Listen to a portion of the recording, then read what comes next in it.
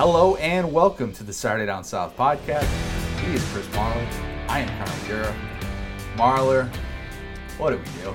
I honestly don't know how this happened. Little peel behind the onion.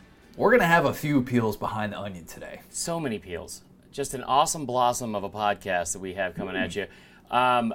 And I'm sure a few of you are probably confused as to why we chose this game and what we're doing right now with our lives in general. You're looking at the title thinking to yourself, why in the world are you doing this? Why are you trolling Tennessee? I'm sure they're not saying, why are you? They're saying, why is Marler doing this? Why? Yes, Marler did not make this. Okay, so do you want to tell the story of why we are doing this specific game? Because it is obviously very, very different than any game that we've ever done for It Just Meant More. So if you listen to the end of the podcast we always do on Monday, we talk about what we're going to have coming next, which is always the next thing we record is It Just Meant More. And each and every time Connor brings it up, I forget or remember for the first time in a week that we have to record that again. So that is the first time I start thinking of what game we should do like in that moment. We have like a list and all that kind of stuff like, you know, that we go over, but usually I'm like, you know what you should do? Why don't we just reach out to the audience, see what they want to do? And Connor, because he's smarter than I am. I've been telling you this for a long time. You know what, man? That might not be our best idea. Why don't we give them options? And I was like, no, they can do it. I believe in it. And real quick, it's not that I don't have faith in our audience. Yeah. I absolutely do. I really do. And I'm going to make this clear. I'm happy that what turned out to be a weird situation, I am thrilled that it turned out this way. But I have long since pushed back on that because I don't like when we put it up to the audience, it turns into a little bit of a popularity contest. Right. And then I don't want it to feel like, we're doing this game just because of this person. And maybe it doesn't have significant ties that we can really get into. Yeah. And a lot of, I like doing these games when I feel like we can answer the question, what would have happened if the result was flipped? If that question's really fascinating, if we have a lot of different people that maybe we've never talked about before, and we can really kind of dig into some interesting things. I like going down rabbit holes. That's mainly the big reason. But so that is why I've always pushed back on the audience-suggested games. So what happened? So, it was like a mixture of like both of our faults because it was my idea pushing for it, but Connor's parameters. My parameters were okay. So I said, hey, why don't we just do a vote or a poll? Mm-hmm. And Connor was like, you know what? Why don't we just say you guys like throw out any kind of suggestion you want in the comments. In the Facebook group. Right. And then whichever suggestion/comment has the most likes, that's what we're going to pick. And lo and behold, Justin Lonizak, and it only had like a 3-hour window when we posted this before we like made the decision. There's a reason we did that. Yeah. Justin Lonizak, first comment. We should do Tennessee, Georgia State. And around 1 o'clock, I looked to see, what games were in the lead, if you will. And it was just Tennessee and Georgia State. And I was like, well, surely somebody will, it's like a lunch break for a lot of people. I'm sure people will like see it and not vote that. No. I mean, far and away. It had almost double the amount of likes than any other game. So I told Connor, I was like, we got a problem. You were right. I'm an idiot. and like, I don't know if it was like a defiant thing or if it was like, you know what? Let's just have some fun. Let's do this. But Connor agreed to do this game. And then everything after that was just it was like the most beautiful shit show that could have happened. We're going to get to more on why that unfolded and why it was such a blessing in disguise. But this situation to me is like when you let your kids make you dinner. Yeah. And then instead of eating real food, you get Princess Toast. Remember that commercial? No. It was like a vitamin commercial or something where, Mommy, we made you Princess Toast. It came out like a year ago or something. Okay. And then the mom looks at the kids and is like, I have to eat this? This looks disgusting. I will die if I eat this. It's a good analogy. I never saw that commercial, but okay, good. It was on a lot during college football season. Okay. Some people listening will know exactly what I'm talking about. But essentially, we let the kids play. And this is what happened. Somebody had a comment in the Facebook group. This is why we let our SEC dads make these decisions. Like as soon as I went to Facebook Live to make the announcement, and as soon as I brought up like what we just said, they're like, "Oh yeah, definitely should have gone with the poll. Poll was the way to go. This was a giant mistake." And then we find out they don't have the full game. I have no idea how it's possible that the full game isn't available online.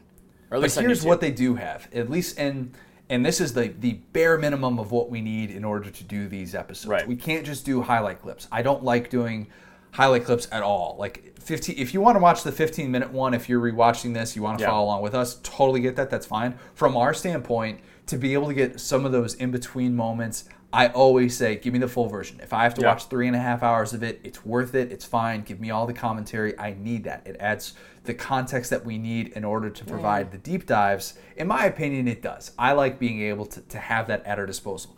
For this Ryan game, Leaf was the commentator. That's the only reason I made that sound. Yeah, that's true. This is true.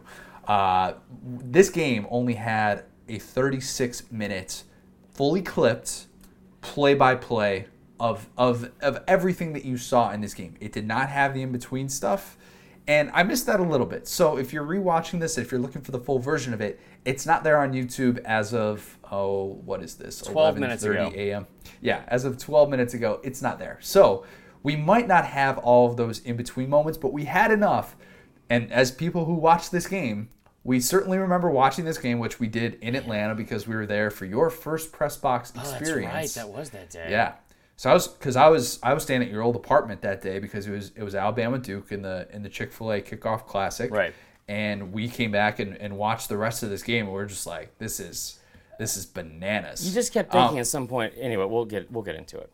Because I think we watched this in the press box actually, didn't we? And then we watched the highlight. We were watching the highlights later in disbelief. You know what we were watching later was the Mizzou-Wyoming loss, and we were watching that night. So it was like tough. It was a weird opening day for the SEC, but mainly because of this game, because this was such a massive upset, and it made huge headlines across college football for those who were looking forward to, year 2 of the Jeremy Pruitt era and all this stuff that we had been hearing about in the offseason. And quickly, it faded at the hands of Georgia State. Oh, my gosh. Yeah, it did. It definitely did. The good news out of all this, though, like I said, this beautiful blank storm that happened.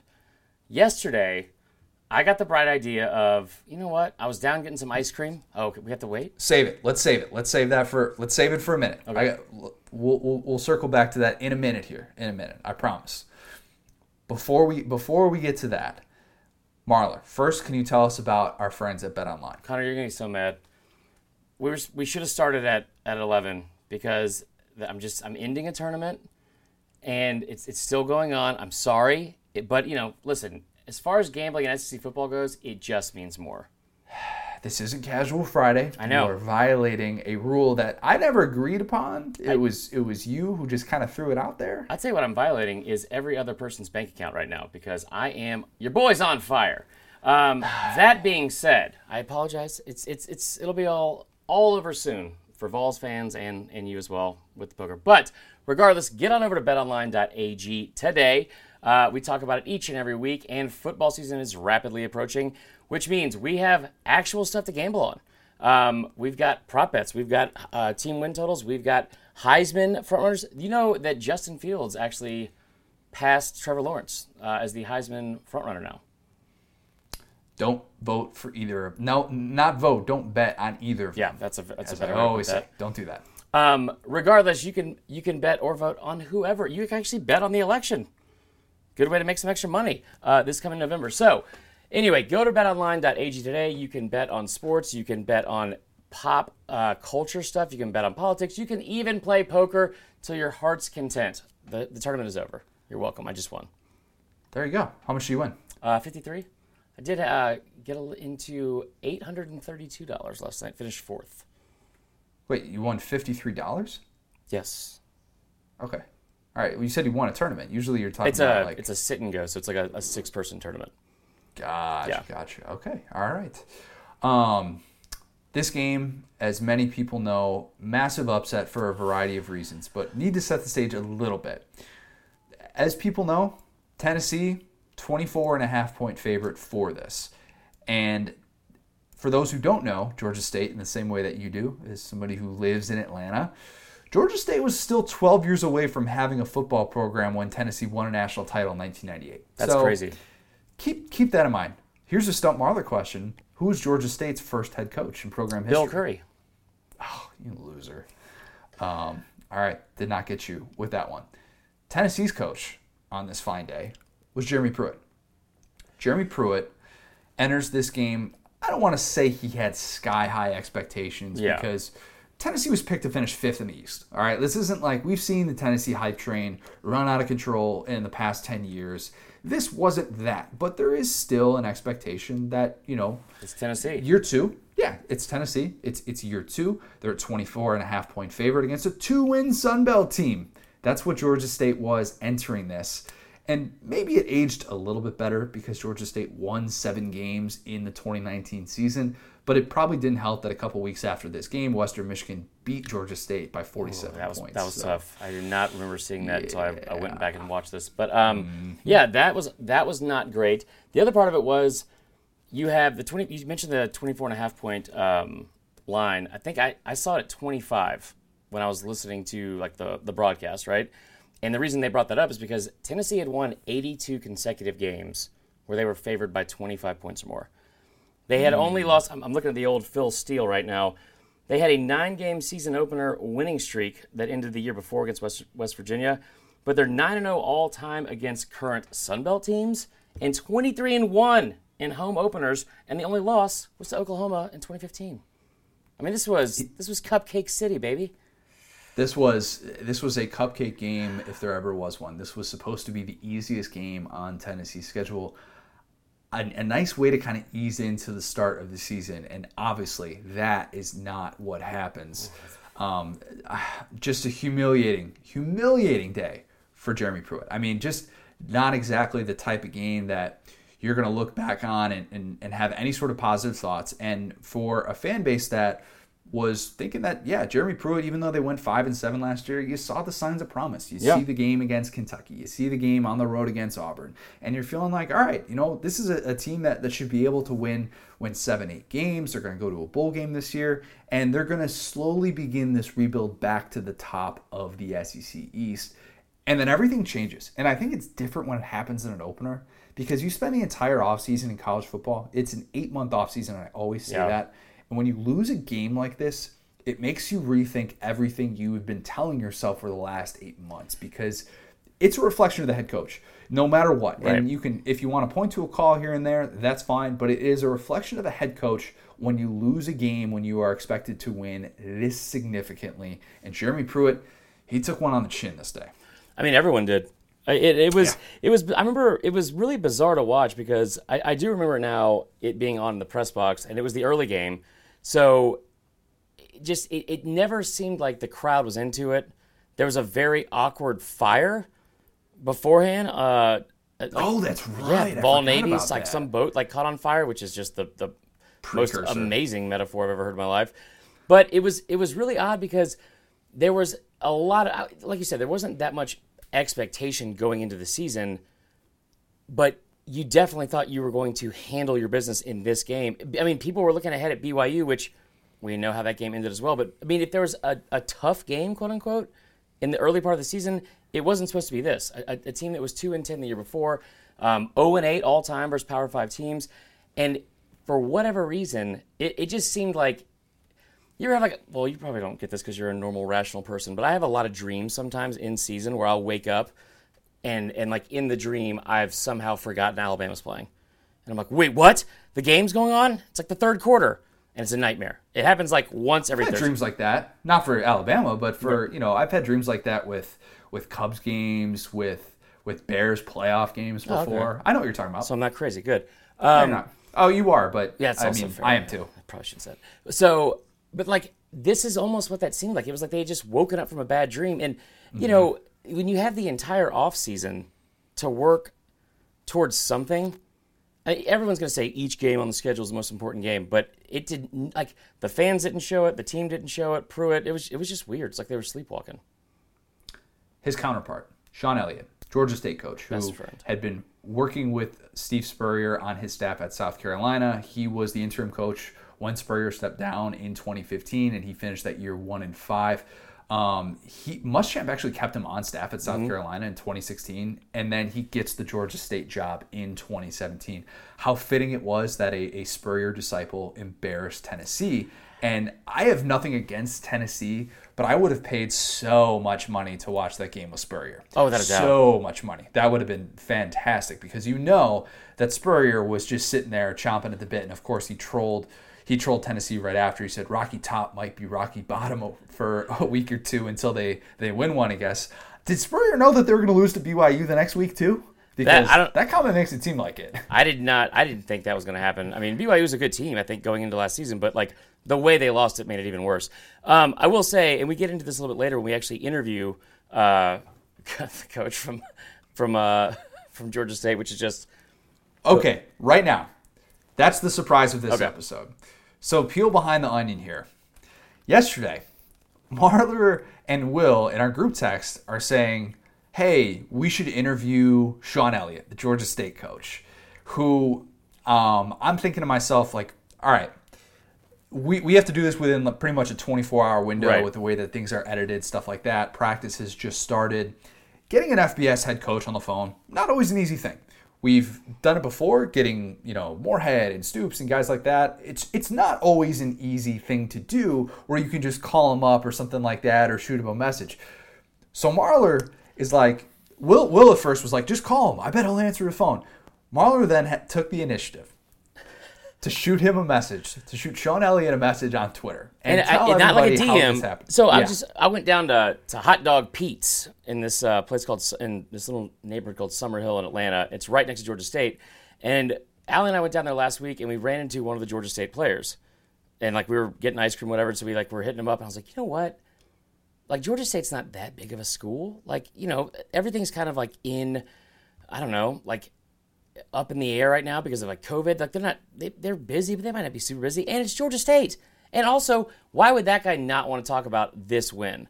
So, true. I mean, that's all nice and stuff like that. Connor was like trying to bring him back down to earth in like the nicest way possible. He's like, I just didn't want you to get too excited because these coaches are not always easy to get a hold of. They're control freaks. They have very busy schedules, especially when they have players back on campus. It is not an easy thing to do to be able to get an FBS head coach on the phone in a 24-hour stretch, and especially just like shooting them a message on Twitter as opposed to going through like the media relations staff.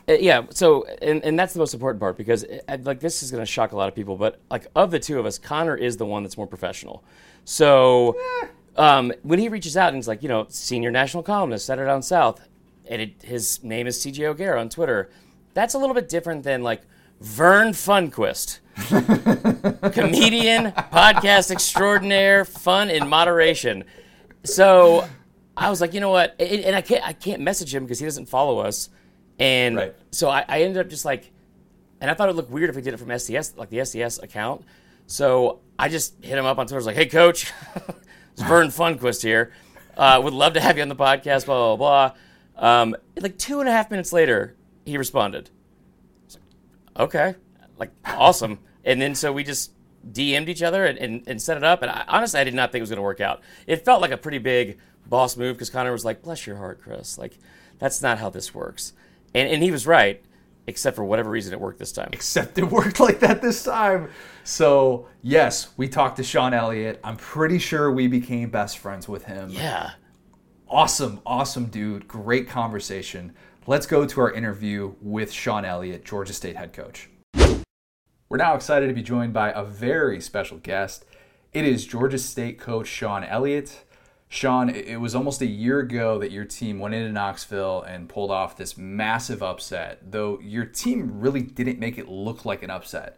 Rewatching this game, it actually looked like you got the Gatorade bath before the game even started. How hot was it in Neyland that day?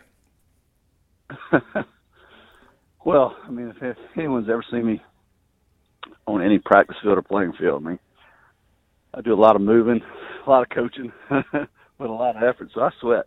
And, it's just one of those things. Doesn't matter if it's November or December. It's kind of the same thing with me. But it was a good warm day there. Exciting, of course. And we were ready to go. And I could tell. That was the one thing I was like, wait a minute. First quarter, it looks like he has already sweat through that entire shirt. But you were definitely moving the whole game. When did you realize that you had Tennessee right where you wanted them? That's a great question. If you think about from a preparation standpoint, I think going into the game we were very confident, to tell you the truth. It's one of those situations where, we really just identified some of the weaknesses where we thought we could exploit them a little bit, and just went in there knowing we felt we could play with them, to tell you the truth. And we certainly did. I mean, there wasn't a time during that game where we felt a little bit overmatched or out of place, and it was a very comfortable game from a confidence standpoint, and you saw that in the way our team played and performed. Coach, as someone that's had multiple run-ins with Vol Twitter, I can't say thank you enough for going into Knoxville and winning that game. And I know it was all coaching, so I don't want to take any credit away from you. But, Georgia State being 0-8 all-time versus Power 5 schools before this game, what was the motivational quote or speech or movie from the night before that you used to help pump up the team? Listen, there's no speech and there's no motivational video or movie or anything like that prepares a football team. It's really all about the men and just trusting in their, like I said, trusting in their preparation. I mean, those guys really did a great job all camp, and we executed about as well as we could have. And it's all a tribute to the men that took the field, and certainly the coaches had a little bit to do with it. But it's those players. They really just believed and fought and played an exceptional ball game to pull off the victory. It was amazing because we had a tough camp. We always have tough physical camps. It was no different going into Tennessee last year. But we just felt like as a football team we were much improved, and confidence played a big key. We had great leaders too. Really, really great leadership on our football team. I thought you were definitely going to say you did the Hoosiers thing with Norm Dale, where you're like, yeah, the hoop is still 10 feet tall, stuff like that. But good to hear you didn't need any tricks like that, because obviously your team was ready to go. And I think anybody who rewatches that can tell that this was no fluke or anything like that. And you're feeling good afterwards, obviously. You said something after that win that I think every non-conference coach who beats an SEC team should be able to say in their post-game press conference. You said, they say in the SEC it just means more, but today's game meant more to us. Coming from all that time that you spent at South Carolina, how much more did that mean to you knowing the landscape of the SEC? Well, it was such a huge ball game, and the fact that it was an SEC opponent, great respect for that conference, the teams in it, but let's be honest. I mean, the SEC basically runs college football. I mean, it really does. They're kind of the first to take a stand on something, to issue a statement, to do whatever it is, and they've got great teams and great champions. But to go in there and defeat in a tradition like Tennessee has was really amazing. And it did. You could tell on the field when I truly meant more to us, because just if you would have saw the electricity and the look in our eyes and what we were doing as a football team, and there's a lot to be said about a man's eyes before he takes the field. And I love looking into our players, and you can almost see right into their minds, and they wanted it. I mean, there was no question about it. It was our time and it was our day. God, I'm fired up. Yeah, for real. All right, Coach, but be honest here, okay? Because you seem like a really cool dude. You're also from South Carolina. I have hyperhidrosis. I sweat all the time, no matter what season or month. So, I feel you. But if we're being honest, how long do you have that line in your back pocket? That's funny. That's always been a question that's asked, and I don't think about these things. It just came to me right after the game. I mean, I'm going to sit here and say, I'm thinking up sayings if we beat this football team. Come on now. I just spent a lot of time with Steve Spurrier, right? But no, it was just one of those things that came to me afterward, and then it was such a fitting statement as well. Okay, speaking of Spurrier, I gotta know. I mean, that's a guy that you coached on his staff for a while. We saw what he said. It was to Andy Staples where he said Rocky Top was going to be Rocky Bottom for a couple of weeks. Spurrier had to have called or texted you right after that game, given your relationship with him and really just his love for trolling Tennessee. What did he say to you? Yeah, he called, I believe, the next morning. We were back at the office, and he's like, man, that's a good feeling when you go up there and beat those Vols in Knoxville, isn't it? And I was like, oh, yeah, Coach. It's such a good feeling. And, just small talk, but he was fired up. And he was just giggling and laughing, man. So, Coach, I live in Atlanta. I'm like a stone's throw from Georgia State. I love what you're doing with the program, and it's a really exciting time to see what's going on there, especially with the stadium and all that good stuff. I'm also, I don't want to brag here because I don't really have a reason to, but I'm a former Fun Belt athlete. I played a little baseball at Middle Tennessee. Tell me what it meant. I know you guys are competitors, but what did it mean for, the league or the other coaches in the league, and what was their reaction from your peers after that win? Oh, I mean, it was, we've got a great group of head coaches in our conference in the Sun Belt. And I think every single one of them reached out almost immediately, and they're like, that's, phenomenal. I mean, way to put our conference to the forefront right there and take a stand on day one. And it was just, we're so competitive, everybody in coaching, for whatever reason, I'm telling you, it's a tough job. I mean, it's hard, but man, when you get a congratulations from your peers and your conference that you're going to go out and play in the next few weeks and know that they were trying to kick your tail, that's a good feeling. That's a good feeling. But like I said, we've got a great group of head coaches in our conference. The Sun Belt does an amazing job, and it was awesome to hear from them. And your marketing department, certainly, they knocked it out of the park after that win. And all the hashtag with the upset and the UT capitalized. I thought it was 101 how to handle a big-time win like that. And your program certainly took advantage of it and got a huge national following as a result. How much Waffle House, though, did you eat right when you got back to Atlanta that night? I didn't hit the Waffle House, but we got in a little late, and, that's one of the things that us coaches do. I actually sat up and I thought, I think I watched every college football game that was on. I think I even watched the Pac-12 late at night. It was it was really just a fun feeling to have that evening. Didn't hit the Waffle House, of course. I think we had the Chick-fil-A on the bus on the way back, which is always a signature for us. But it was a great evening coming back. That bus ride home and to see the pride that our players had on their faces was phenomenal. I mean, they the chest stuck out tall, heads held high, and the way they conducted themselves, the ones that were interviewed, and just everything about our team was remarkable that day and that evening. So, Coach, listen, I know as a head coach, this has to be probably the most satisfying win that you've had, in your coaching career. However, you have you have an incredibly impressive resume, especially when it comes to upset wins that you were a part of. Obviously, Georgia State over Tennessee, App State over Michigan in 2007, and then the one that I honestly, as a Bama fan, not my favorite, but USC over Bama in 2010. Which one of those stood out the most?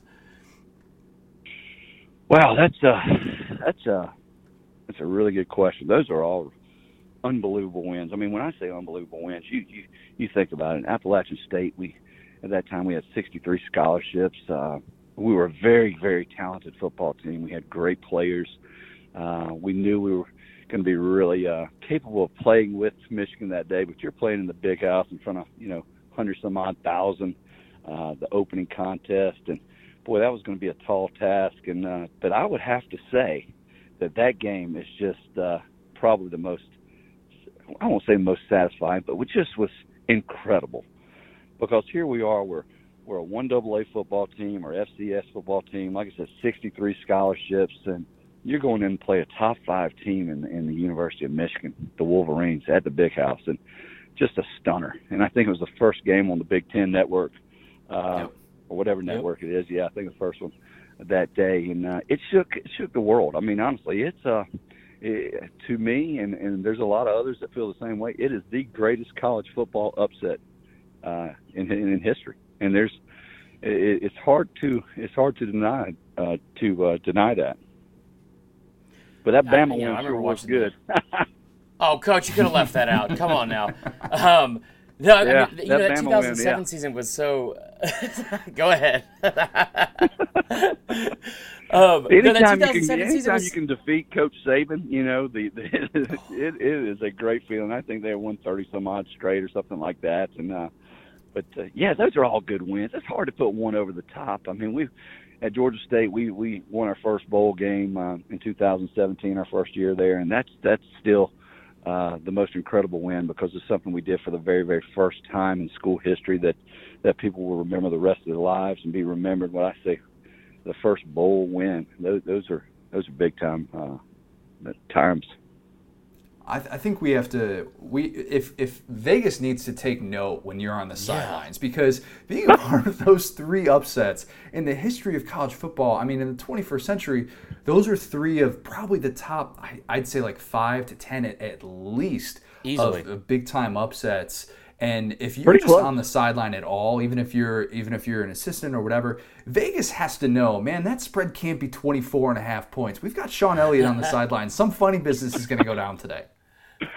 Oh, yeah. I've been on the other side of a lot of those wins as well and taking some losses. But, yeah, I've had, whatever it said, I said I must have the luckiest horseshoe. I've got the luckiest horseshoe hanging in my house. I mean, because we have had some incredible victories that just stand out. That just really makes a statement in college football that a lot of people remember. Well, Coach, we appreciate the time today. We have one more thing before we get you out of here. Yeah. And that is a game we like to play called 2-minute drill. So it's just rapid fire questions. You answer them as fast as you can, and we'll put 2 minutes on the clock, and we'll see how many we can get through. And we are going to keep score, so this does count. Are you ready? Are these questions have right answers or wrong answers? I'm not going to – I mean, how do I answer that, Connor? Yes and no? The answer is really no. No, it's all opinion-based. Yes and no? We'll still okay. keep – you could do no that wrong. That sounds like somebody saying, yeah, we should have won. This is true. This is true. Okay, Connor, put 2 minutes on the clock. We've got between 10 and 15 questions. Are you ready, Coach? Yes, sir. All right. What is a hotter city, Atlanta, Georgia, or Columbia, South Carolina? Columbia, South Carolina. Yeah, okay, that's a good start. Yeah, that's a very good start. Go-to Chick-fil-A order? The number one, yes, Chick-fil-A sandwich, fries, and a sweet tea.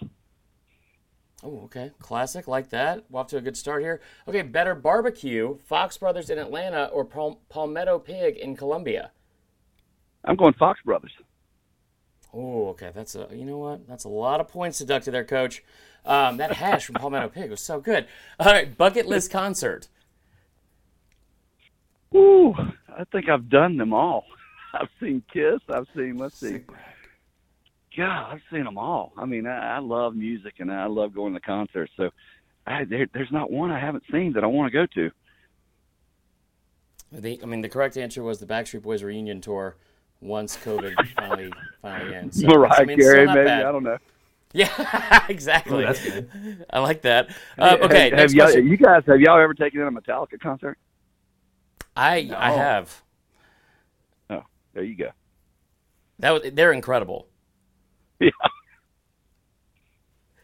Okay. All right. Next question. Describe Steven Garcia in 3 words or less. 3 words or less. Fun. Personality. I love it. All right. That'll work. Describe Steve Spurrier in 3 words or less. Genius. Yeah, that definitely plays. That's a lot of points there. What is your favorite part or attraction of Atlanta? Oh, the music. The music in Atlanta is incredible. The correct answer was literally anything but traffic, but that plays. That plays, Coach. I like that. I know you have 2 kids. What's your favorite Disney movie? Oh,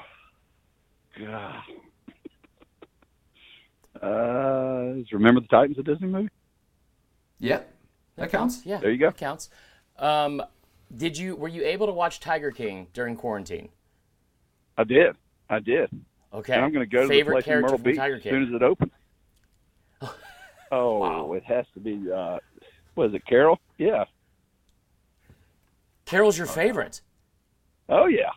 She's got a little twisted mind back there, you know? Wait, that's one way to put it. Okay, we've got to know. We've got to know, though. I mean, if you're a pro Carol person, do you think she fed her husband to the Tigers? Because I'm guessing you think no. To tell you the truth, I could care less. It makes for good TV. That's a lot of points. That's such an honest answer, Coach. That's really good. Okay, let's see here. What do you miss most about living in South Carolina? Oh, the beaches. Oh, that's a good answer. Charleston. Mine was, oh yeah, okay. That's a lot of points there. My answer was pretty lame. It's just how easy it was to go to the DMV. So I like your answer a lot better. Okay, we got 30 questions left. What was a more impressive play? When Clowney actually killed a person on live TV with that Michigan running back in the bowl game, or the App State scoop and I think almost score after the blocked field goal? Oh, it has to be the App State field goal, without a doubt. Yes. Without a doubt. Corey Lynch was the guy that blocked that field goal at the end, and let me tell you, that was no fluke. He did it every single day in practice. We could not keep him contained. Now, he came through an inside gap on that particular rush, but honestly, he may be the greatest athlete I've ever faced in trying to block him coming off a field goal. It was amazing what he did, and it was every day during practice. I tell you what, that him scooping up that ball was like just effortlessly was incredible to watch. And also, I'm really glad he graduated because I do not want to see him against Bama's kickers this fall. Hey, I can tell you one thing: when he blocked it, he took off running. See, I was on the far left sideline, actually down towards the end zone where he was racing, but he was racing to the other corner. And so when he got tackled, I was about to midfield. You know, I was running out there to jump on top of him. He gets tackled, lands, the ball falls out of his hand. I have a split second to make a decision. Do I jump on top of him or do I go get that ball? Because that ball is going to be worth a lot of money. And I jumped on the pile and let the ball roll away. And every day I'm like, I should have got that ball. What was I thinking? Rookie mistake. That's tough. That's tough though. Yeah. Yeah, that was one of my coaching mistakes. It's still a good day. All right, we have two left here. True or false? I'm going to regret this interview on September 12th, 2020, when Georgia State shocks the world again and beats Alabama.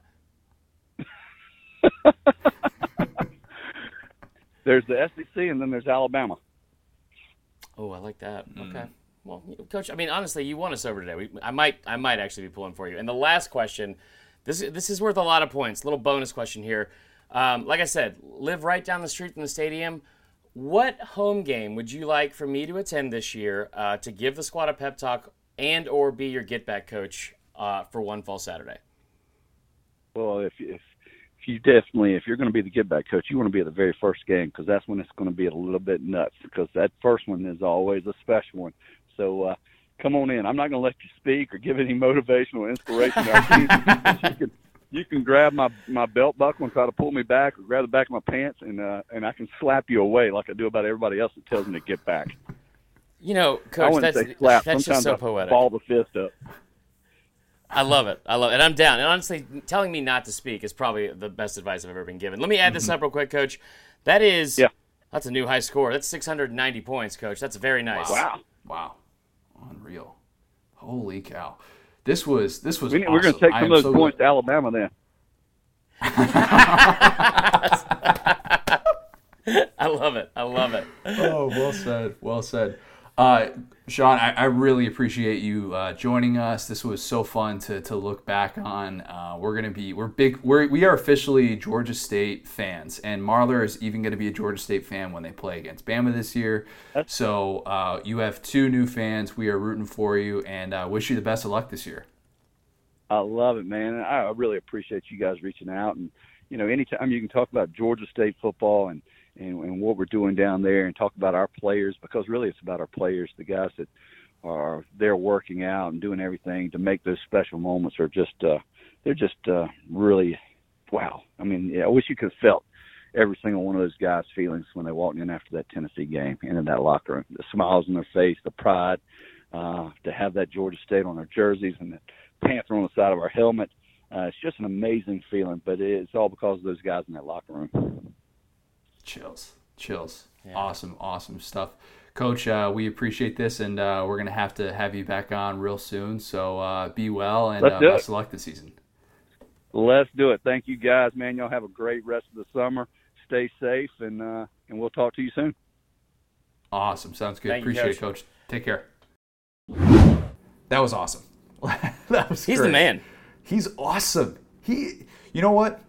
There are certain head coaches who, within a couple minutes of speaking to them, you realize, they're a little bit buttoned up. They're not really gonna go down that road. He was fantastic, and I love that he was understanding what we were trying to do, obviously, and he wasn't one of those coaches who, because there's a fear. I mean, we had never talked to him before. There's always a fear that a coach is going to be like, win is a win. Just kind of, we're excited to be able. We expected to win that game. He wasn't coach speak at all, and I'm not kidding. I think I need to. I've been saying for a while, I need to find a team to adopt, especially now that Moorhead's not a head coach. Okay. I think Sean Elliott might have just done that for us. So my dad went to Georgia State. I don't have any ties to Georgia State, but it's cool that they are playing in Old Turner Field. I love that. I mean, I still like Georgia Tech a lot, but I mean, I hate to say it, Dog fans. I mean, you're now third at best in the state for me. Tech, Georgia State, and you know what? I'm going to be the get-back coach at some point. We'll figure it out. Maybe I can be his spin team, something like that.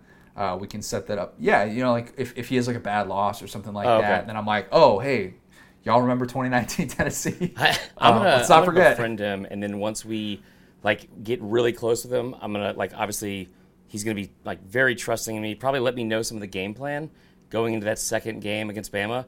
Mm-hmm. And I'm going to turn it around and let Saban know. We're going to have him back on. Without a doubt. Before the Bama game, for sure. Absolute unit, by the way, too. That guy is former defensive lineman and looks it. There are a lot of coaches who I see that they were former linemen. I'm like, no. Right. You wouldn't have held up. He looks like he could still put his hand in the dirt and make some people move. I thought he was going to come through the phone when you made the comment about him sweating so much. And I was like, first off, rude. I sweat all the time. But yeah, I mean, that he's from South Carolina, so obviously, we're that's step one in being best friends. And now lives in Atlanta, but that resume and just how down to earth and humble he was. I mean, think about that as not a head coach, because he wasn't a head coach at all these stops, but think about that having been a part of 3 of the biggest upsets in SEC history. Well, one was not the SEC. College football history. Yeah. If I was just at those games, I'd brag about it for a very long time, much less on the sidelines getting paid to be there as well. So, yes, big Sean Elliott fans. We are absolutely. Guy that you're a fan of, or at least you were last offseason coming into this game. The A-listers, there aren't many in this game. Don't get it twisted. There's not. Jared Garantano, the Tennessee quarterback. Remember how we found out before the start of the year that it wasn't Garantano and it was Garantano. That still messes when everything went awry. We also found out last offseason that Jared Garantano was the number 3 quarterback in the SEC. Not my best. Not my best. He did throw for 300 yards and 4 touchdowns in this game. It still was not great. No.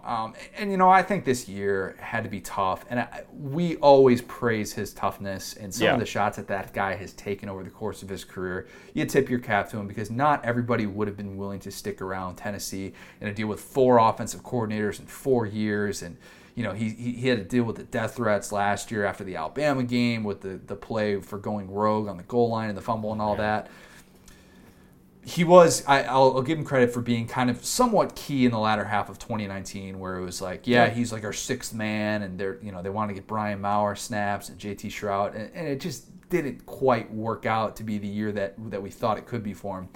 In this game, did he throw the ball over 20 yards more than once? Not until I think that last drive in the fourth quarter. And if he did, it was like a catch and run. Yeah, he had the one to Dominique Wood-Anderson where he was just wide open. I don't think there was anybody within 20 yards of him on that play. But, like, how do you not let it fly in this game where you just say, you know what? Hey, we have receivers who recruited, former four-star guys who recruited to go to Tennessee, and they should be able to line up one-on-one coverage on the outside with somebody in Georgia State and go make a play. How did he not take those chances in this game? Well, I mean, so I hate to be this guy, but like the play calling in general was awful. Oh, I mean, the whole day it was awful, and it was weird because it's like it was like they never were able to like establish their identity on offense. They could never get anything consistently going. I mean, there was like glimpses of Juwan Jennings doing Juwan Jennings thing and Marquez Callaway doing Marquez Callaway things, but for the most part. It's like I wouldn't put it all on Garantano because one, I can't after making that prediction last year as the third best quarterback, but also it seemed like they were so big word here discombobulated. Oh, how many syllables? I have no idea what it means. Discombobulated. Don't ask me 6 syllables. That's good. That's really good. Thank you. This passing game looked a little bit like pre-Joe Brady LSU. That's what it kind of reminded me of with some of the sets that they were running. And just like, man, people want to take a chance. And they obviously didn't have the running game that pre-Joe Brady LSU did. So that's why it was just so frustrating watching this and watching Garantano time after time, 5-yard hitch, 6-yard hitch. And it just puts so much pressure on an offense over the course of the game when they realized he wasn't going to stretch the field. No. And it wasn't that he was terrible on this day, but you needed a quarterback who was going to be willing to play with that sense of urgency and be like, we should be able to take some chances in this game, and he was not that guy. It was almost like they had scripted a glorified scrimmage of things they wanted to work on and get comfortable with. Like the second play from the second play of the day, it's like a swing pass kind of, I guess, to a running back. Was it the first play? It was the second play, but it was like a swing pass to the running back, and he throws it like Chandler, just a hair behind the line of scrimmage. And was it intercepted or was it just a fumble? It was one of those where he bobbled it. And it had to have been intercepted because he definitely never had possession of it. Right. But yeah, the play where he's throwing a lateral route and basically wasn't his first throw of the day. I think so, yeah. Yeah, it was picked off, and you're like, all right, this is the offense that we've been hearing about all off season with Jim Chaney. Like that's exactly that's it. The Chaney thing was really interesting, and honestly, I thought the defense looked way worse than the offense, but like the offense just it seems like. It seemed like they just had no real plan as to what they were going to do. That's what it seemed like to me. Juwan Jennings, the Tennessee receiver, who just had a weird career, really, really weird career. Solid his first 2 years as an underclassman. Of course, caught the Dobbs nail boot pass in 2016 against Georgia. Sorry, Georgia fans, didn't mean to go there. But he had that falling out with Brady Hoke after he went on Instagram and criticized the coaching staff or something like that. And it's like, who's Brady Hoke to kick a player off the team? Like, right. Dude, you're their interim coach, and even though Brady Hoke is... Get out of here. Do you think Brady Hoke sent an all-caps text to Juwan Jennings telling him that he was kicked off the team? Probably, and also it needs to be said that every time you say Brady Hoke, I only picture Chris Christie. They're the same human being. We've never seen them in the same place at once. Very good point. Very good point. Just built for softball. Just big old fupas. Big old fupas. I say that. Oh, we can say that. That's fine. That's fine. He had so Juwan Jennings basically gets back onto the team because of Jeremy Pruitt. Jeremy Pruitt had kind of done like a little bit of a we'll put you back on a trial basis sort of thing. He was able to pass all of those tests. And it was really big for Tennessee at the time to be able to get him back because of what he meant. And I thought he was excellent in 2019, and he was really good in this game, actually, at a lot of points where Tennessee did not have anything going. Finished the season 969 yards. Nice. 8 touchdowns as well, and was clearly the go-to receiver. And, man, if you take him off this team, especially in a game like this, that passing game, which wasn't good to begin with, yeesh. Yeah, yeesh. Agreed. I mean, he did stuff. I was very surprised that he was not, because he went undrafted, right? He did not. He was picked in the 7th round. Okay. I have more thoughts on that later. But he slipped so far because he didn't have a great combine, right? He didn't run really well, and I think he ran like in the 4.6 or 4.7 range, which was to be expected for those who kind of understood what you were getting with him and looked really good at the Senior Bowl, though. And that was what I thought Looked was good going his entire to propel. career. I mean, all that kid did was make plays. And for an offense that never, like, he was a go-to guy for an offense that didn't have someone to get the go-to guy the ball. You know what I mean? And, like, so he's drawing the best defender every single game. Like, I feel bad for him, man. I agree. The breakout performers. I just put the entire Georgia State team. Is that fair? That's fair, yeah. That's good. Specifically, though, Trey Barnett, the Georgia State running back, who's a senior and was a guy who had never had more than 600 rushing yards entering his senior season. And on this day, 107 yards from scrimmage. He had that big go-ahead touchdown. He had a really, really good year. And you don't pay as much attention, obviously, in this job to group of 5 schools who aren't, entering the top 25 or something like that. But, set a bunch of school records this past year. Led the Sun Belt in rushing yards per game. Yeah, he was an all Sun Belt player, 1,400 rushing yards. Fun fact: he also wants to be an actor, like a serious actor. He takes drama classes, and that's apparently what he's going to try and do. I think he was undrafted. I think he signed a undrafted free agent deal in the NFL. But it's running back, so he'll have a chance to probably be an actor in a few years, and we're going to be seeing him on maybe sitcoms or something like that. So he's in Atlanta too, so I mean it's a perfect spot. Exactly. Georgia State ran the ball 53 times in this game for 213 yards. So and it wasn't just the fact they ran the ball that much, and that's such a kick in the gut, I'll say, for Tennessee fans, because more than anything, if for an SEC team, it sucks to lose these games. But if you're getting just gashed or just consistently not run over, but you're not able to coconuts. If you're not able to get stops. I mean, they had 24 first downs. And it wasn't the fact they just kept running the ball. It's the way they did it, and it was just the way they converted just countless third downs, and the way that the quarterback escaped. I mean, they made him look like Lamar Jackson light. Yeah, a little bit. Dan Ellington, the Georgia State quarterback, was not. I don't want to say he was dominant in this game because he only completed 46% of his passes, but he had 3 total touchdowns in this game, 200 scrimmage yards, and Tennessee just couldn't put him in those bad spots. The plays that you think you got him wrapped up, he would escape, whereas Garantano did not. And he was slippery in the backfield and made the plays that Georgia State needed in this game. That move that he made for the dagger TD, oh my gosh, where he just left 2 Tennessee defenders in the dust. I mean, that was oh, okay. Well, and that's Lamar Jackson light right there. Yeah, I mean, like you said, the passing numbers were pretty bad. I mean, he averaged 5.8 yards per pass, which is not great. Under 50% completion percentage, like you said. But what he was able to do on third down, and when his team needed him to make a play, he was able to do it. And there was one play in particular with Garantano where I think it was towards the end of the first half, and he rolls out to the right, and I think he could have walked in the end zone. And instead, he kind of gets a little bit indecisive, lobs one up, it sails past, I think it was Callaway, through the back of the end zone. It wasn't even close. No, it wasn't. And and then you look at, on the other end, I don't want to get too far ahead of the gameplay itself, but late in the fourth quarter, you have to have a drive, you have to come away with points and go win yourself a ball game. I mean, Ellington was able to do that all day. He was good on this day, good enough to win this game on the road, and didn't make those catastrophic mistakes that would have prevented a team like Georgia State from winning. Real quick, Dan Ellington. So neighbor Terry Wilson is our favorite grill master. Mm-hmm. Dan Ellington's doing my taxes every year. Okay. He is actually now a member of the Georgia State coaching staff. He joined forces with our guy Sean Elliott, so he will be scouting Alabama. Fun fact. Look forward to that. Among the other breakout stars in this game, Brent Somalia. Is that how you pronounce it? Somaglia. No. Somaglia. Usually your second attempt is worse than your first. Yeah. So I think it's chronicling. Let's just call him Brent. He made 3 field goals, the Tennessee kicker.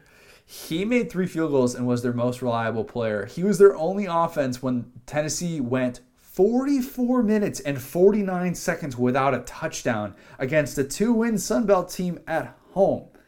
That's not good. It's not good. We talked about how great Ellington was, but they only gained 350 yards of offense on the whole day. Yep, but made him count. Yeah. Absolutely made them count. Brent, second-team All-SEC guy in 2019. I personally love it when kickers and punters have a bunch of tattoos. Brent has a forearm sleeve. I think he's got a bicep tat on the other one as well. Yeah. Most importantly, though, he had, if you recall, remember this past, so this was right around January, December, when all of these kickers and punters are announcing if they're coming back for their senior seasons or not. He was one of those guys. He had one of those unfinished business announcements as a kicker. So, it takes a special kind of person. So, ironically enough, and this is not me trying to shame Tennessee, I wrote down for breakout performers the Georgia State kicker, Brandon Wright. Brandon Wright hit a 48-yard field goal in this game. 48 yards, and it was late in the game when they needed it. Yeah, it was incredible. Gave him. Because that gave him 38 points, I believe, right? Yes. Moving from 35 to 38. Yeah. 5'10", 182 pounds, just not a huge, big, stocky. He's not a Janikowski, but he got the job done, and he ended up getting picked up by the Jaguars. Oh, there you go. Good for him. It's nice to see people make field goals. Do they have any other draft picks? Or anybody drafted in the first 7 rounds? So I think they've had 5 players that have signed free agent deals with since he's been the coach there, and then one was drafted in the first round of the Canadian Football League. There's that. Shout out CFL. The prominent extras. I've already talked about him a little bit. Jim Chaney, the Tennessee offensive coordinator, in his first game back in Knoxville. Pruitt poached him from Georgia, who, let's be honest. They didn't want him, Connor. I'll say this. I know that Georgia fans came out and said, oh, we didn't want him.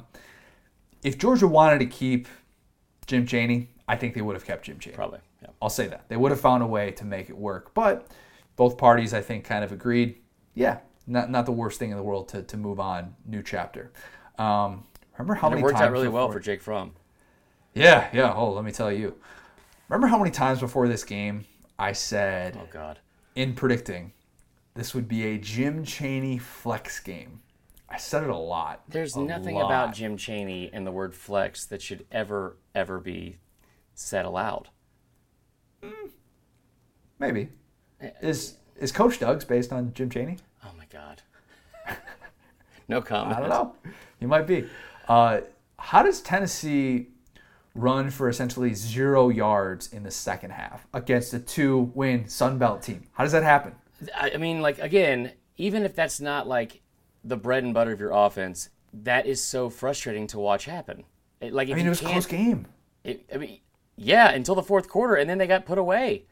Well, I'm not trying to harp on this for Tennessee fans. I know it hurts. But that being said, you know what? Let's say one positive thing that I should have said in the last round, but my ADD kicked in. Breakout performer, Henry Tuaoto?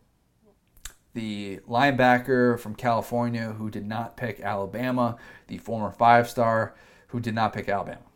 Well, obviously Bama didn't need any help at middle linebacker last year. They were really good and they're lost fine in coverage. But, this is one of my favorite players, I think. I don't want to say young players, but just one of my favorite players in the SEC in general. That kid is a stud, in my opinion. I think he's going to be a phenomenal player for them, probably a first-round draft pick. He's every bit of the hype that he had coming in. And from day one in this game, he led the team in tackles. He's going to be one of those guys that you look up and he ends his college career with something like 300 tackles or something like that, and he'll leave for the NFL and they'll say, he was a tackling machine. The type of guy that Tennessee needs in that defense, and I thought he really emerged well in the latter half of this year when they were in the first half of the season, they just couldn't get those key stops. Right. And that's what totally turned around for this team when they ended the season on the winning streak. And he was a very, very big part of that as well. T. Martin, another prominent extra, the Tennessee receivers coach who we've talked about. I've said before, when we did the 98 Tennessee-Arkansas game, when I said I felt bad for T. Martin, this is kind of a little bit of that because, you're a decorated national championship quarterback coming back to your alma mater. Obviously, he was passed over for the job in favor of Jeremy Pruitt, and a year later, he was fired as USC's offensive coordinator. So he takes the wide receiver coaching job at Tennessee.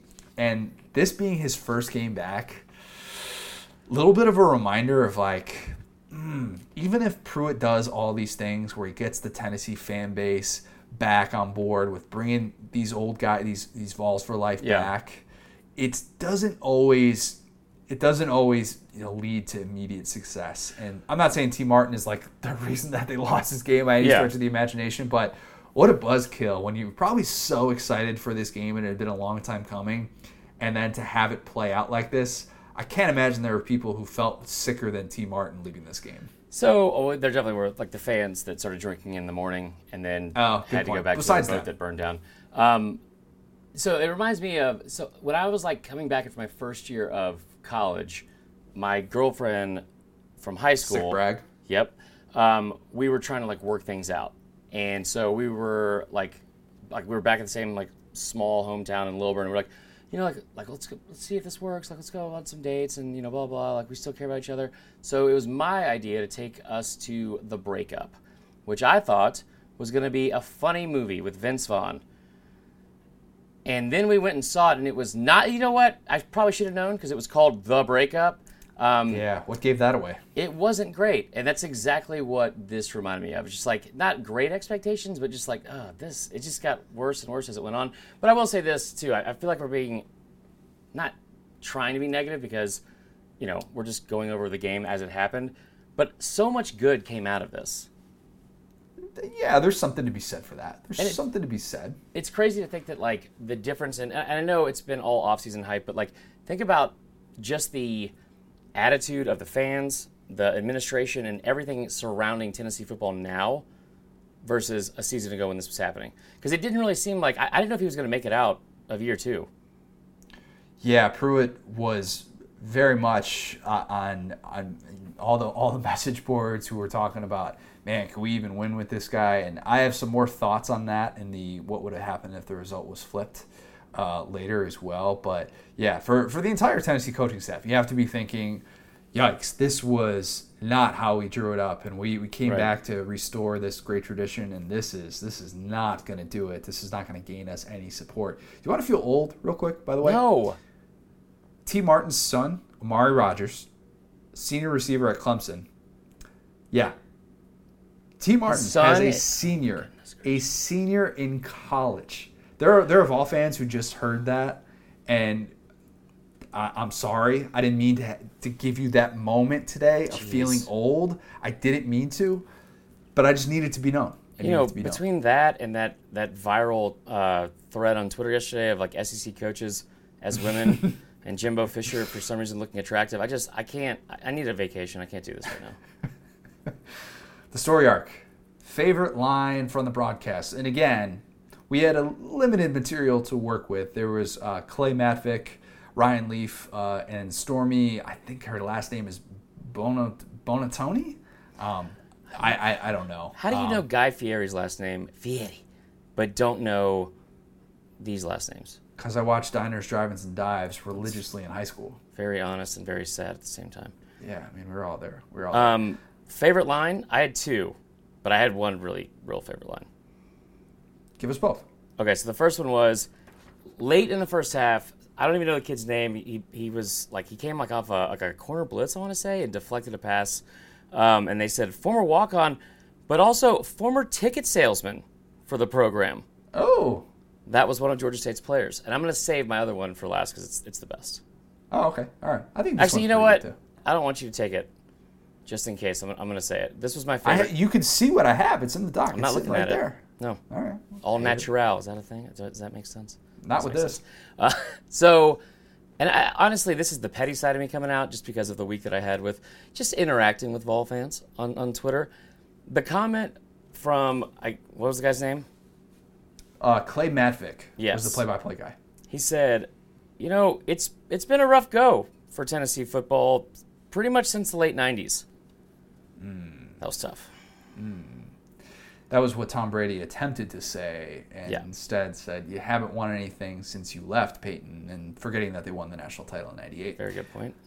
My favorite line from the broadcast was after our best friend Brent, the Tennessee kicker, he drilled a 48-yarder to make it 21-21 with 3 minutes left in the third quarter. Or maybe he made it 21-20. I think that's what it was. And the camera catches him giving this like emphatic rip of the chin strap, like, yeah, what? And so Matvick on the play-by-play call says he wasn't happy with himself for whatever reason. He did make the kick. And then Ryan Leaf interjects and goes, I don't know. I think he was pretty happy with himself. It's the smartest thing Ryan Leaf said all day. I love it when kickers get so excited. Martin Gramatica is the all-time single best blooper in NFL history for reacting that way after making a field goal and then tearing his ACL. I don't wish anybody get injured, but come on, who doesn't watch that and laugh? Who was the Italian guy that won that Oscar that one year for Life is Beautiful, and then went as he's going up on stage was climbing over the rows and hugging everyone and kissing everyone, and just had this just ridiculous display. That's exactly what Martin Gramatica reminds me of. Every single time, it's look at me! Kicker celebrations, they're never going to get old.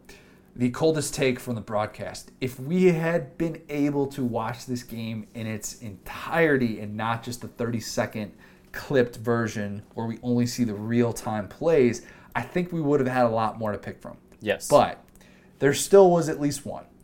And Ryan Leaf, after Georgia State gets off to that 7-0 start, he says, Tennessee would like to believe this was just going to be a preseason game, but Georgia State has different ideas. I don't know if that's so much a cold take as just a reminder of maybe Tennessee itself is the cold take, because if Tennessee was thinking this was going to be a preseason game, which, I mean, on the field, yeah, it looked like they were thinking it was going to be a preseason game. Yep. I think this is just more of a cold take about Tennessee rather than what Ryan Leaf actually said. I almost felt bad for the announcers because it was at least it was an exciting game and not a blowout. But at the same time, there's no way they could have been prepared for that to happen. Way. And Nope. You know what, we really need to read up and make sure we know all the players from Georgia State. And look, this is going to be a good ball game. I feel bad. I feel like we're ganging up on Tennessee. That being said, my favorite comment was also from Ryan Leaf. Late in the fourth quarter, he says, see what Garantano can do in the face of some adversity. And as he's saying it, Garantano's getting sacked. And in the following play, he threw an interception. So just, Ryan, knock it off, man. It's almost like Ryan Leaf was on board with the belief that Garantano was number 3 quarterback in the SEC to start the season. Maybe you Honestly, read a little bit too much about him. I could see him making that statement. I could easily see him saying that. Yeah. The Jadeveon Clowney reminder that normal people don't play this game. Not a lot of examples to choose from. Not nearly as many as last week's when we did 2013 Alabama A&M. But I thought Juwan Jennings at least had some plays where it looked like it took 4 people to bring him down. Mm-hmm. And he had one, especially in the fourth quarter with 7:40 left, that you make that play on the sideline and it looks like it's going to be like a 6-yard gain, and he just finds a way to turn it into 13-14. Right. He did that so much that Tennessee fans appreciated him, because there are certain guys who, when you watch them, you feel like, yeah, that's a guy that, there's not another yard to gain on the field. Right. He is gaining every last yard. He's not taking the easy way out or anything like that. I always thought that Juwan Jennings was that type of player. And even though he wasn't particularly slippery or anything like that, he was just going to kind of will his way to extra yardage. And being able to do that at the college level, even against a 2-win Sun Belt team, is not an easy thing, and he made it look pretty easy. Well, and I think that guy is so important to this part of the – where that program is at now and where they're headed. He's such an important part, I think, of getting to where Jeremy Pruitt and the fans want them to be. Mm-hmm. Because, when things aren't going well and you're not having winning seasons and, you're losing to rivals or you're losing to Georgia State, it's always makes you feel better to see that one example of somebody not giving up. Because, you want to give up. As Me, a fan. Particularly? Well, yeah, you definitely. But fans in general. And a lot of the fans left at halftime. Do you blame them? No, not at all. I think it's so weird because Tennessee kind of became the laughing stock because of this game and then the BYU thing. But obviously, it's they were able to right the ship, and this served as something that became beneficial towards the end of the season. I'm saying nice things, just so we're clear.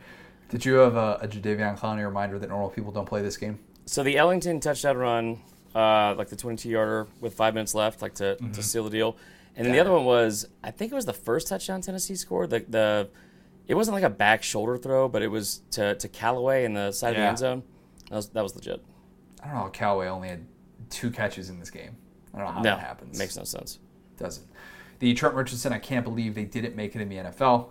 I know I've talked a lot about him already, but Juwan Jennings going in the 7th round surprised me. Yeah. And I think I really, really do think that he's going to have a chance to have some success in the NFL. Got to a great situation in San Francisco, obviously. Kyle Shanahan. I don't mean to keep going down that road, but, just got that big extension. People like Kyle Shanahan now. So I don't know why. Juwan Jennings, just always such a great route runner as well, and just so physical, like I just mentioned, and didn't have the blazing speed necessarily. But I just thought that after how well he performed at the Senior Bowl, that was going to be a guy who was going to be, 4th, 5th round, something like that. And you just kind of you plug him in and hope that guy can maybe be your number 3 receiver for an NFL team. But apparently there was something that the teams were seeing that I wasn't. And I don't think it was necessarily just like the incident at Vandy or what happened with Brady Hoke or anything like that. But, Juwan Jennings, if he makes it in the NFL, he will prove a lot of people wrong. Yeah, I had Jennings. And so since the game happened last year, we don't know how a lot of these NFL careers are going to pan out. I mentioned Tim Jordan, the running back, number 9. Yeah. I love the way that kid runs, and I brought it up last year. I think it was after the Bama game, and Tennessee fans told me I was an idiot because he was not a very good running back. I really like him as a running back. I know they have a very talented backfield, but I think that kid could be someone has a, I don't want to say a breakout year this year, but can do some really good things. So you haven't seen the latest on Tim Jordan, have you? God, what happened? That's a nice way to say this. Oh, boy. Here's the Knoxville News headline on Tim Jordan. Tennessee Vols running back Tim Jordan arrested with loaded gun, marijuana, police say. Will, cut that part. I thought you were going to lead into that, and I'm not here to call out college kids for making mistakes or whatever, but just not my best. Not ideal. Not my worst. He had less than 20 grams of cannabis, as was described. I don't understand cousin math, and I don't understand drug math. Yes, or square foot math. So, yeah, never been down that road, so don't really understand that. But if Tim Jordan is able to play for Tennessee, yeah, maybe he will be. Oh, this was awkward. The thing that you didn't know / remember until rewatching or researching this, that Tim Jordan was in a little bit of legal trouble a few weeks ago. I had forgotten that the touchdown that Juwan Jennings scored with 2 seconds left in the game made it an 8-point game. They're an incompletion away, Tennessee is, from losing 38-23, which for a team that's favored 24.5 points, 25 points, wherever you saw it, that would have been a 40-point Vegas miss if that had just held at the end. And I think you kind of look at that, and the final score maybe makes it look like it was a little bit fluky or something like that. Tennessee just didn't show up ready to play. Tennessee got flat out beat. I mean, they got beat, and Tennessee fans know that because of how disheartening it felt in the fourth quarter to watch that team when, at the line of scrimmage, Georgia State was winning that battle. And the final score isn't always the best indicator of what actually happened. I understand, don't give me the total yard stat as the total indicator of what happened. Stat, huh? I don't hate it. I just don't always think I don't always think it tells the full story, because I think Tennessee gained 80 some odd yards on that last drive too, and that made it look a lot of definitely different. But I totally forgot that Juwan Jennings scored that garbage time touchdown with 2 seconds left to turn a 15-point game into an 8-point game, and it really wasn't as close as what the final score would have indicated. Yeah, completely agree. I had that written down as well. And hats off to him and JG for for not giving up, but 2 seconds. That's just they're 2 seconds away from it being 30. A 2 touchdown loss to a team that was 2-10. So it's crazy. Woof. When the losing team blew it. I won't say when Georgia State showed up on the field that was the moment that Tennessee was in trouble, but there's something to be said for that. The first moment that I really thought was key for Georgia State was going for it on 4th and 1 on their own 40. Sean Elliott elects to say, nope, we're staying on the field, going against what all the traditionalists in college football would say about, no, just punt, play the field position game. Georgia State in that moment, with 8 minutes left in the second quarter, is down 14-7. If they punt the ball away in that spot, they're in danger of maybe falling behind a couple scores. As an underdog, Tennessee, I think if Tennessee had gotten that type of lead in this game, it would have been a totally, totally different story. Yeah. And I think that when you're a team that's favored and you're expected to win, you just need to be able to relax a little bit. And Georgia State didn't let Tennessee relax all day. He was not messing around. So they elect to go for it on 4th down, and they pick it up. And then after that, they burn another 5 minutes on this drive, and then they tie it to make it 14-14. And I think that impacts how a team goes to the locker room and how you're feeling, and just feeling like you're supposed to. If you're up, a couple scores or something like that, you're like, all right, we're in good shape. We're not going to necessarily be nervous in the second half. And Tennessee just didn't have that sense of urgency all day. But that was the first moment where I really said, yeah, Georgia State is not going to go away, and they're going to have a very good chance to be able to win this game. Yeah. So for me, it was the first 2 drives of the fourth quarter. Yes. Mm-hmm. Agreed. It couldn't be more telling. I think it was 6 total plays for 6 yards, and 2 turnovers, a fumble and an interception. That sealed the deal. That play with 7:19 left, where Tennessee has the ball down 28-23, and they're at midfield. So if you're a Tennessee fan, you're like, all right, should be able to take the lead, go ahead, touchdown right here. This is when it's going to happen, even though you're probably nervous. Right. Georgia State sends a corner blitz with Evan Jones, and Garantano does not see it. It's on his blind side, and Evan Jones times this blitz perfectly. Just to a T. Hits him right in the middle of the numbers on the back, and the ball pops loose. Georgia State recovers the football. They take over. That changes everything with this game. Then they score that touchdown, and pretty soon you're like, oh my gosh, this is actually going to happen. Yeah. It was odd seeing, there's been, I remember when Bama lost to Louisiana Monroe, and it was like, all right, they're not going to lose to Louisiana Monroe, surely. Mm. And you're sitting around in games like this, just waiting for something to happen. But, there comes a point where you realize, whatever that something is, it's going to have to be, from the other team, like a gift from the other team, because there's just nothing going your way that day where you're going to make a difference. You know what I mean? Like nobody on Tennessee's team was going to make a play. There was no moment of this game where I thought, oh, yeah, that's Tennessee. Right. If you would have put these two teams in just, white and black jerseys and lined them up, I don't think you would have been able to pick out who was the SEC school and who was the Sun Belt team. And that's depressing. Yeah. Yeah, probably just that. But even then, it wasn't like Callaway did anything particularly special. He had a couple of kickoff returns where it looked like maybe he was going to get going and then kind of didn't. But just Jennings was really the only guy from that standpoint who really stood out. Just a weird game to watch unfold.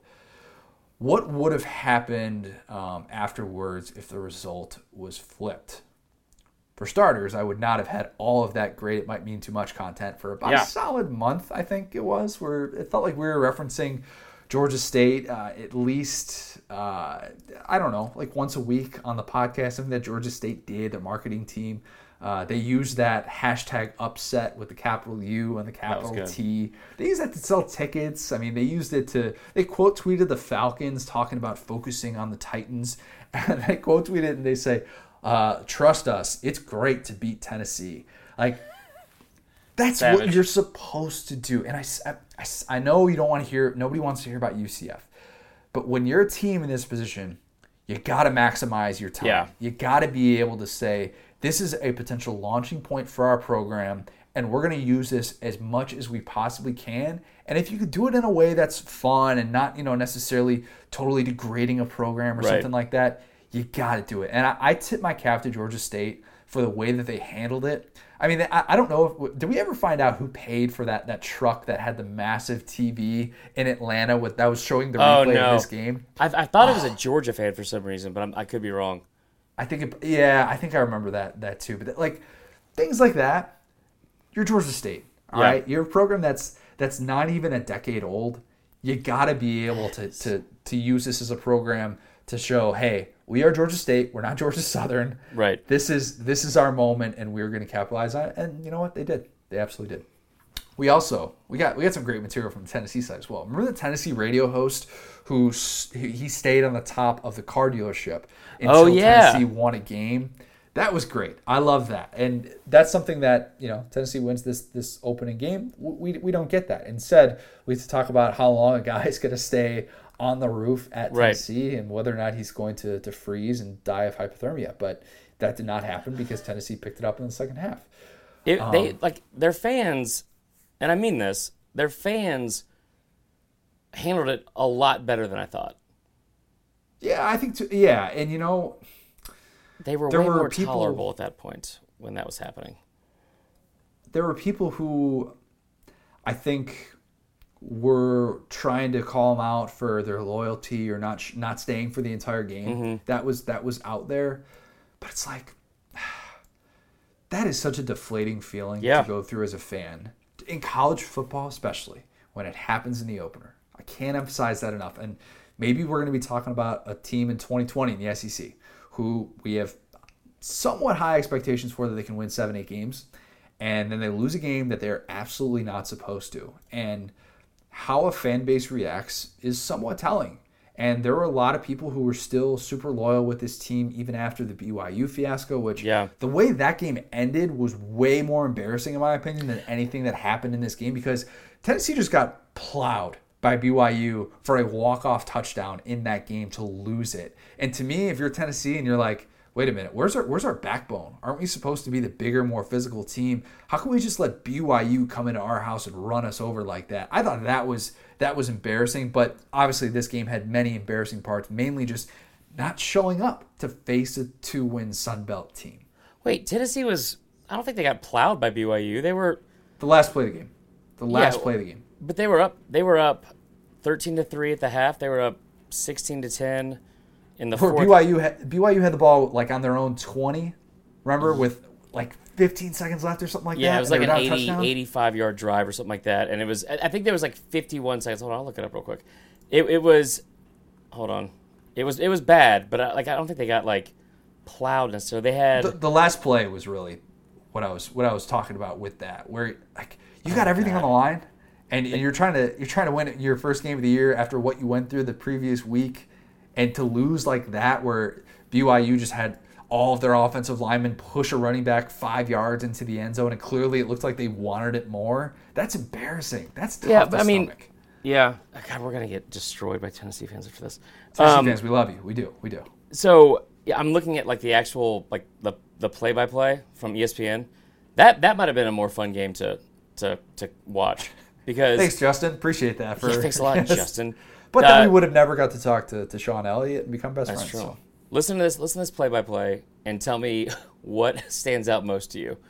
All right, 54 seconds left. 1st and 10 on the BYU 16. 1st and 18 on the BYU 8. 2nd and 18 on the BYU 8 with 31 seconds left. 3rd and 6 on the BYU 20 with 6 seconds left. 1st and 10 on the Tennessee 16. How did that happen? That escalated very quickly. I can't remember who blew the coverage. I don't think it was Nigel Warrior. I don't know. Was it? I think it might have been. No, I don't want to throw somebody else under the bus. Yeah, let's rough it off. Let's end with some nice things. We also would have never had the Philip Fulmer rumors, which were great. Oh, they were awesome. Even Dave Hooker was throwing that out there. The idea that Philip Fulmer was going to step in and take over for Jeremy Pruitt. There was like a solid month there where that was very much the topic of discussion. How realistic that ever got, I think that's different. I think that's totally different. But at least it was on message boards and stuff like that. Tennessee also would have won 9 games this year had they been able to win this game. So. Okay. I hate that argument. Because maybe, you know what, you're right. Maybe they wouldn't have turned it around in the latter half the way that they did. That's a good point.